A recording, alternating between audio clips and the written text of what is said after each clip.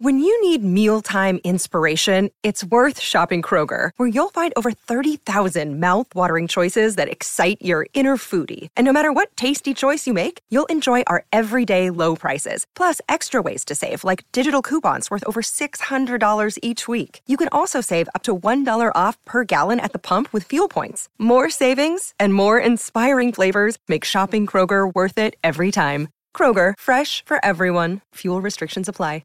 Nonetheless, it is Patrick No C. Walker joining us here this morning on the Scientific Method. And, of course, he works for the one and only DallasCowboys.com. What's good, Pat? Damn, man. You're already in full off-season mode, huh? I can't even get my theme music. Yeah, I can't. I'm sorry. I don't have the theme music today, brother. Give me my theme music. I can't do it today. But I got you next time, fam. I got you next time. How we doing this morning? I know, man. I know. All good. I'm good, man. I'm good. I'm out here just traveling a little bit out here in North Carolina with some family, man. Just stretching the off-season legs before the NFL Combine gets jumped off. But, we got some things to talk about here. I want to pull you in here on our mailbag segment. I was just sitting here talking about this one question. I didn't even, send this one to you. But I thought it was interesting. The Ed, I think it's Ed Helinsky. He asked this question. In your opinion, will it be a precision of a scalpel, chainsaw, or pizza cutter on how the Cowboys shape their offseason? I thought that was a fantastic question. Scalpel, chainsaw, or pizza cutter, Pat? Scalpel, chainsaw, or pizza cutter. Well, the scalpel is out the window because they're changing defensive coordinator, so it's definitely bigger than a scalpel. And then you lose Joe Witt as well, so now we're certainly bigger than the scalpel. But it's not as big as a chainsaw because same head coach, same offensive coaching staff, so no changes there. I go with pizza cutter. Let's split the difference. I think that, there's definitely been enough change where you can say that they've carved some, they're able to carve some slices out and replace them with some new ones. But when we talk about Zimmer and some of the changes that are going to be made, you lose Aiden Dirty as well to the Seattle Seahawks. So that's a big impact. You got to get a guy in here who's going to fill that void as well. But they do keep a guy like Al Harris. Rejoice. Everyone should definitely rejoice for that. But still a little bit of a shakeup coming because we don't know exactly who Mike Zimmer is going to bring in. I kind of get the feel that he's had maybe one or two guys that might have been players for him at some point. Be it with the Cowboys or probably with the Cowboys because at that point they'd be old enough to enter the coaching ranks. So it'll be interesting to see. But of those three things, it's definitely not a chainsaw because a chainsaw kind of invokes thoughts of a whole rebuild, and that's not what's happening. But it's not as small as a scalpel because some major pieces have been either removed or lost. So, let's go with pizza cutter. I loved how you viewed this because I looked at it totally different. I said the pizza cutter because Stephen Jones is always talking about the pie. So that's just how I looked at it. It's perfect fitting. Played. I almost went with full bars. It was like pizza cutter because that's what they're looking to do to Kellen Moore, the pizza boy, when they face the Eagles. But I was like, you know what? Let me come back off the bars. But thanks for giving me an opportunity to drop that, though, because that was in my head. I call Kellen Wonder Bread because they call him Wonder Boy. I call him Wonder Bread. That's a whole different discussion. All right, let's get to the second question. Wait for the season. Let's get to the second question, Pat. And I like this one, too, by the way. Shouts out to David on Twitter. He says, how do you handle the running back position? In my opinion, I would sign Zach Moss and draft another back in the second to fourth round. Where are you on Deuce Vaughn? Is he an afterthought, or could he still be effective if used right? So twofold here. First, let's start with the first part. How would you handle the running back position? Well, first and foremost, you have to decide, or I feel like you have to decide between Tony Pollard or Rico Dowdle. And the thing for me is I'm fine with keeping either of the two, but I don't know that keeping both of them would be the wise move because I want to see more brutality in tandem with kind of a change of pace guy. So if you're going to keep Tony and revert him back to the role of RB2 where he excelled, then you need to get him a brutal RB1, kind of like an Ezekiel Elliott was. And of course, my eyes go to Derrick Henry for that being another example. But then the same thing goes for Rico Dowdle. As much as I love Rico Dowdle, his skill set is not completely dissimilar from Tony Pollard. So if you keep Rico Dowdle, then for me, that's my change of pace, my RB2. We've seen Rico come in as the RB2, and he, made some waves in 2023. but then again, still need that bruiser at RB1. I would keep one of those two guys for continuity's sake. They've both shown that they can be effective RB2s. You got to get you an RB1. I say you go into the draft. I'm sorry, you go into free agency and you get you an RB1 if that guy's name is a Derrick Henry. If not, then maybe you look to the draft to do that. Either way, I think there's a major shakeup. Now you're talking chainsaw. Okay, there's a chainsaw coming to the running backs room, in my opinion. And going to the second part of the question, which is the Deuce Vaughn variable, I mean, we all want to see Deuce Vaughn do more and be given more opportunities. But we also have seen that in the opportunities he's been given, he's not really lived up to what we feel that he can be and what the team feels that he can be. And that's why he ended up, on injured reserve for the most part. So, and inactive list for a lot of his rookie season. So you got to wonder, like, at this point, what does his second training camp look like? Can Deuce Vaughn beat out Malik Davis? Hell, he beat out Snoop Connor, who was signed on a futures deal. So, I mean, that's a variable as well. But then, I look at the draft, and I feel like this is a draft where you can get a very good, possibly a starting running back without using one of your first two picks on it. I mean, it could be a late day 2, early day 3, and you can get somebody that's quite effective, like the kid out of Michigan. And I tweeted it when I was watching Michigan play in the college football playoff. That guy is somebody that I would love to have in Dallas. And I know Dallas Cowboys fans are like, oh, no more Wolverines. Okay, just relax. Don't blame the school, right? We hold the player accountable, not the school. But that's just an example of what I mean. I going into training camp, I think that this running backs room is going to look wildly different. I would prefer that it look wildly different from what it did a year ago. Yeah, my answer, and the fans know this here. Oh, and then Hunter Lipke. We got to give love to Hunter. So Hunter Lipke, he started to come on as the season progressed. So that also is going to present a bigger challenge for the likes of Deuce Vaughn and even Malik Davis as well, and even Snoop Connor, because it looks like Hunter Lipke is starting to find his groove with Mike McCarthy. And if that's the case, then now Hunter becomes de facto RB3/fullback duties, and now you're really having everybody fight for RB1 versus RB2. But there's not an RB1 on this roster right now. You got to go and get one. Yeah, the Lipke thing definitely throws a bit of a wrench in there, but he comes around to, for me, I believe it when I see it because look at training camp. I thought Lipke was going to be a guy to hand the ball off to. Then we get to the season, he became a guy that was going to block, but they didn't really ask him to block a whole lot. So until the end of the year, so he's a weird case to me. I'm gonna keep my eye on him though in the offseason for sure. But you know what's true? That's true. But it's also true that thought process also applies to Deuce Vaughn. That thought process also applies to Malik Davis. That thought process, of course, applies to the new guy coming in, Snoop Connor. And even when you go upwards and you look at the top 2 spots coming off of the 2023 depth chart, Tony Pollard, right? You know what Tony Pollard is as an RB2, but as an RB1, even coming out of a full season of him being RB1, we still are looking at Tony Pollard and saying, you can be an RB1, we'll believe it when we see it. You're looking at Rico Dowdle and saying, well, we've seen that you can be effective as RB2. We don't know if you can be an RB1. Believe it when you see it.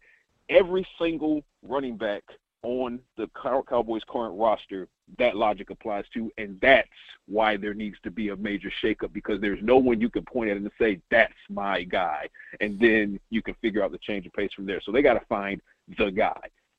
Yeah, so for me, I look at the running game, especially in Dallas, as instead of RB1, RB2, I look at it as RB duo or RBBC, like a running back by committee, because I'm of belief in today's age it is more so about 2 guys or a stable of guys, and the old adage of having one dude that's going to get you 25 or so touches week in, week out is over.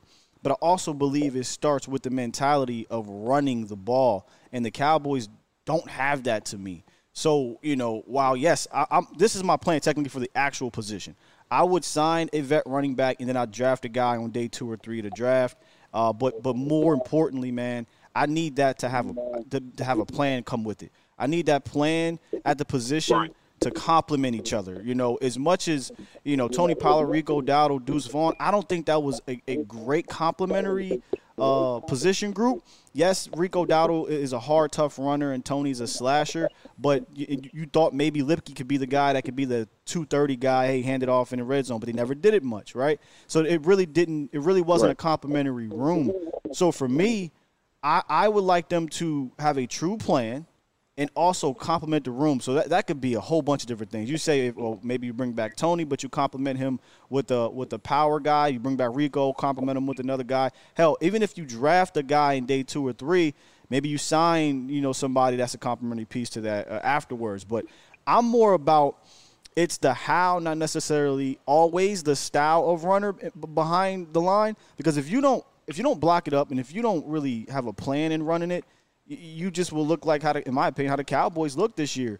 I felt like, and you tell me if I'm wrong, but I felt like to me, Pat, they viewed the run game as a throwaway option. It never really was they were unserious about it. And when it was time to really run, they couldn't because they didn't really know how. So what happened? Now it's all on 4, it's all on 88, and if that fails, there's no insurance. And I didn't like that. Right, and you make an excellent point. And let me clarify that I actually am right there with you as far as it being complimentary. When I say there's no one in the room that you can look at and say that's the guy, I'm speaking just to the task of RB1. And I go back to the Skip Pete administration, and the thing that I loved about Skip Pete, and I wrote a piece on this because he and I had a good conversation about it, the sledgehammer and the sword. The sledgehammer and the sword. The way Skip Pete operated was, it wasn't about necessarily who was the starter. It was about the fact that Ezekiel Elliott's skill set was completely complementary to Tony Pollard's and vice versa. And that's how they worked well, and that's why the Cowboys had such an effective run game when those two complementary styles were in the building. What they're missing right now, like you said, is they're missing that complementary style. Everything Tony Pollard can do, Rico Dowdle can do. Everything Rico Dowdle can do, Tony Pollard can do. And the problem is those are your two top running backs. So no matter which one is in the game, the defense doesn't have to adjust. They already have the timing down. One thing that Skip Pete pointed out, which was magnificent, was that he would play Ezekiel Elliott to, 1 down, 2 down, 3 downs to get the timing set up for the linebackers on the opposite side of the ball, and then he'd throw Tony in there who's quicker, who's a little bit faster. But now the angle, the approach, and the point of attacks are different. So they think that because now they have muscle memory over the last few snaps playing against Ezekiel Elliott, if I get to this point right now, that's a tackle for Ezekiel Elliott. But when it's Tony Pollard, if you get to that particular point, Tony's already gone.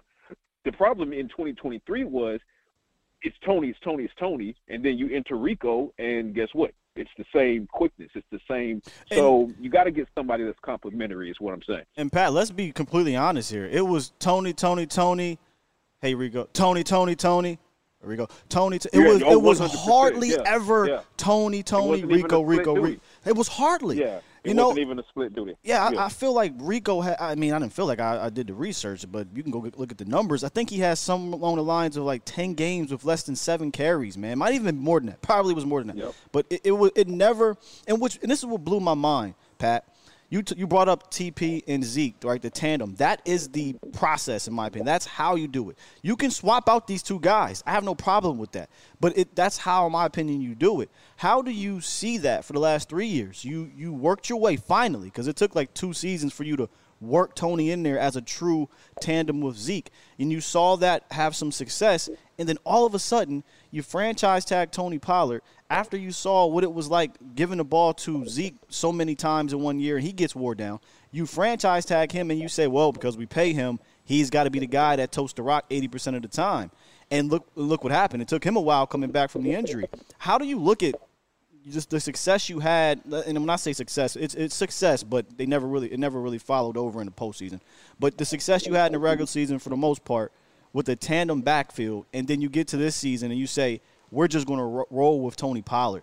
If you would have told me back in March, I would have said, scrap this whole entire plan. Screw franchise tagging Tony. It was never going to work. Come on, man. That's never going to work. So the plan has to change. Especially when you consider one of the underlying concerns going into last season when it came to Tony Pollard was that he had not been the feature back since high school. that point had been hammered home 1,000 times over the course of the months that went into the regular season. Yeah. What can Tony Pollard be as a featured back, considering he had not been a featured back at Memphis? He hadn't been a featured back since high school. And then what's your plan? Your plan is to make him the feature back to the point where it's not even a tandem anymore. Now we're completely looking at Tony Pollard in 2023 and saying, you know what? We're going to put you on a franchise tag, $10+ million, fully guaranteed. And as I'm sitting here wondering, I'm wondering if that was contractual as well, in the aspect of, okay, if you want a long-term extension, then show us that you can carry most of the entire load. But that should have never been the plan. Yeah, that's silly. Should have never been the plan. But it turns out that, be it contractual or any other reason, that was in fact the plan, was to turn him into a feature back, a guy who had been a feature back since high school, and at the expense of another guy, Enrico, who was productive, very productive in the touches that he got. So the whole plan, like you said, it was doomed to fail from the beginning, if that was in fact the plan from the beginning, and that cannot be a mistake that's repeated. You need to upgrade the run game, and I do like that Mike McCarthy admitted that the run game was subpar. He outright admitted it. Okay, cool. It was below the line is how he put it. Fine. This is how you get it above the line. First of all, make sure that your offensive line is blocking how it needs to. Health is going to be what health is. Hopefully guys stay healthy. But regardless of who is in, you need to make sure that they're all on the same page. That goes to offensive line coaching as well, which is a story for another day. But then when you look at the running back core, again, first question, what's your plan? Is your plan to have one guy be a feature back? Because if that is your plan, then you have no one on the roster who can do that. No one. Second of all, being that needs not to be your plan, you need to identify a complementary talent to either Tony or Rico, and then have those other guys, Malik and Hunter and Deuce and Snoop, fight for it behind them in training camp and let that kind of sort itself out. But again, chainsaw, because the running game, I'm not going to say that it was a mess last year, because it wasn't. I wrote it, one of the Science Lab columns was that it was too middling for me. That was the problem. It was too middling. It wasn't bad, but it wasn't good. And then when it came to the point where it had to be good, like you said, it couldn't be good because it hadn't been good all year. Yeah, so it wasn't reliable for the offense to get together. No, not at all. Yeah. But to be fair to the run game, like you said, it was never really given a chance to be reliable. The plan going into the season for the run game was doomed to fail, as we just sat here and said.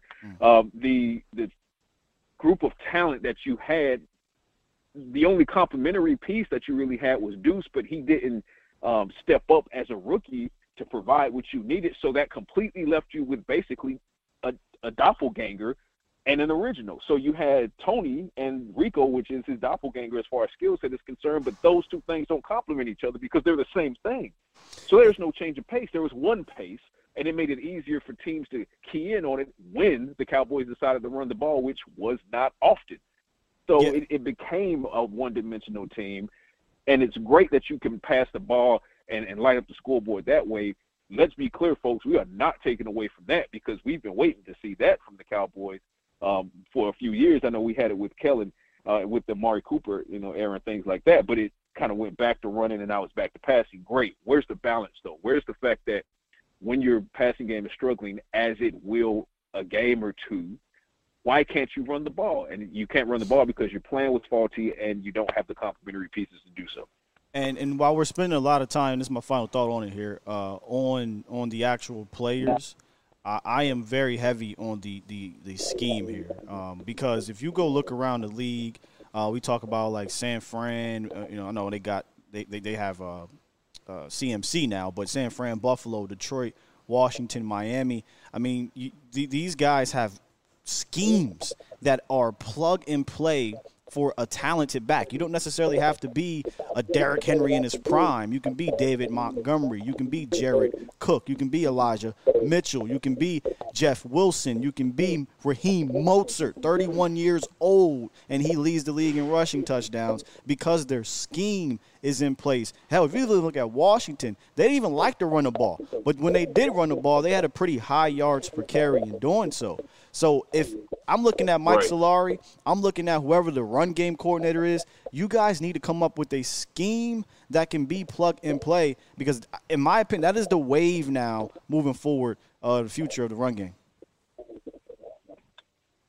at the end of the day, everything you said is 100% accurate. And what the Cowboys need to do is scrap everything they had planned for the run game going into 2023 and get right back to the drawing board. Look at 2022, look at 2021, say, okay, why were we successful? Hey, hell, go all the way back to 2016. From 2016 forward, why were we successful? We were successful because we had an offensive line that could get the job done. We had an offensive line coach that could get the job done. And we had a feature back that the league feared. And we had a complimentary back that was fearsome as well, because when he came into the game, be it on a 51-49 split on any given direction, because sometimes it was Tony that actually started the game, right? Quiet as it's kept. Sometimes it was Zeke. But the fact that you had those two pieces that were so complementary, you had the offensive line being coached up the right way, you had the right running scheme that was working effectively, that's what you need to get back to. So let's not get cute in 2024, because in 2023, I think they kind of out-talked themselves. Right? Yeah. Get back to the basics of what worked. And don't be afraid. Yeah, Skip Pete's no longer in the building, much to my chagrin, but feel free to borrow from his concepts, right? Because just because the teacher's not in the building doesn't mean the lessons had to leave with him. Bars, as usual. This next question, I really wanted to get your opinion on this, because you've been in that locker room. You know some of these players behind the scenes. And I have some thoughts as well on it. But good question here from A. Ron, who watches the show all the time. Big supporter. Appreciate you. He says, who would be your obvious choice of player or players to take well to Zimmer's style? And who would be your not obvious player that could surprise us and adhere to harder coaching? Oh, I think, I think a player like DeMarcus Lawrence is going to take well to Zimmer's style. And Tank's very weird comments notwithstanding, that was so strange. I can't wrap my head around where that came from, the whole burnt out thing, because that's never been his bag. I don't know where that came from.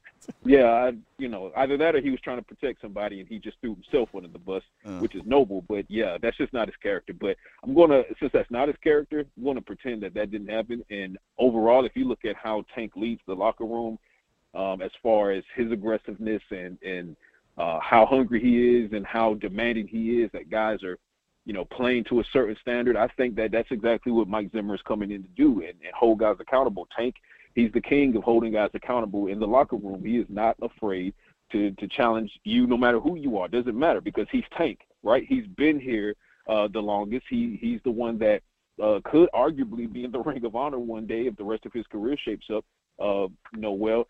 So there's no one in the locker room that doesn't respect Tank. And I think that when you look at his style of player coaching, because there's always this micro coaching going on from player to player as well within the locker room, I think that Mike Zimmer's style will marry exactly to what Tank has already been doing. So when it comes to Zimmer coaching Tank, I think that's an easy one. And there are others as well. I think Osa will definitely benefit from his style. He's my surprise you guy. can kind of go down the line as well. Yeah, you can go down the line. Now, here's who I'm interested to see, because I heard the other side of that question, who might take a moment to acclimate. I think it will go to some of the younger guys, and I'm zeroing in right on Mozzie Smith this one. And because, number one, we need to know what Zimmer's plan for Mozzie was, because whatever Quinn's plan for Mozzie, No. It was a disaster. that was disastrous. Disastrous. And at the same time, it might have stolen some of the confidence from the young rookie. So Zimmer's going to come in, and hopefully the new plan for Mozzie Smith, reestablishes some confidence there. But Mozzie's going to have to get used to some tough coaching, and I wonder how he's going to react to that. And I'm not saying that to say that he's mentally soft or anything like that. I say that to say, when you're talking about a young guy in the second year going to a new defensive coordinator after having a down rookie season with the first defensive coordinator, you got a lot of things going on in your head as far as confidence that needs to be rebuilt, that you can play the position and that you can play at a high level, but also what position are you playing? Because you're sized up right now for 3-tech, but you came in at 1-tech. Is Zimmer going to put you back at 1-tech, which means you got to put 30, 40 pounds back on? So there's going to be a lot going on for Mozzie Smith over the next several months with Mike Zimmer, and coaching style is going to be one of them. Plan is going to be the other one. coaching up his technique because, as you heard Zimmer say, some of the things that make him quote-unquote grouchy, lack of fundamentals, lack of technique, lack of discipline. Technique, they're still trying to work on Mozzie Smith's technique. So Mozzie doesn't come along quickly enough.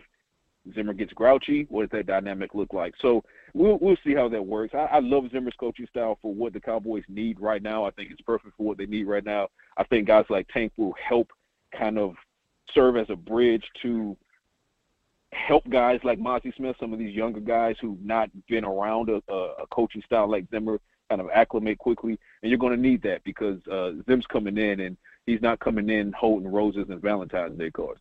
Nah. I got a few obvious answers here for who I think will take well, and one of them is a veteran if he returns, and Stephon Gilmore. He's a guy that, played under Bill Belichick, and Zim is a defensive backs coach, right? So I feel like whatever coaching that he gets, I think he'll actually lean on Steph, to be honest, and say, hey, man, this is what I need you to relay to these guys. Maybe not in the manner that I'm going to do it, but this is what I'm looking for because he's very technical in his approach. And the other one is Trayvon Diggs. Diggs played under Nick Saban. I mean, this is not going to be a shocker to Diggs, perfect. bro.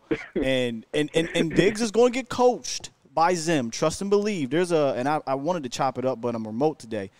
There's a audio out when he was talking to Marvin Lewis, and he was talking about Trayvon Diggs, and he was very complimentary of Diggs, but you can tell, Zim ain't been away like y'all think, but you can tell he's watching and studying him because he's like, hey, sometimes technically he's flawed, but he's such a good player. He's able to make plays. He can be boom or bust, all the things that we know from Trayvon Diggs. So I'm pretty sure that Zim is going to come in and say, hey, Diggs, need you to clean up some things technically. You did that the previous season. Your interceptions went down, but you locked it up a little better, right? Imagine if we continue to develop that and you're now just completely shutting down the entire side of the field, a la Darrelle Revis type stuff. Not saying he'll go there, but if Zim can coach him up that way, I think Diggs can go right back to being an all-pro if he comes back healthy. So, Diggs, Gilmore, Wanye, because he talked about it. Wanye said, hey, I want to be coached hard. I think those are obvious ones.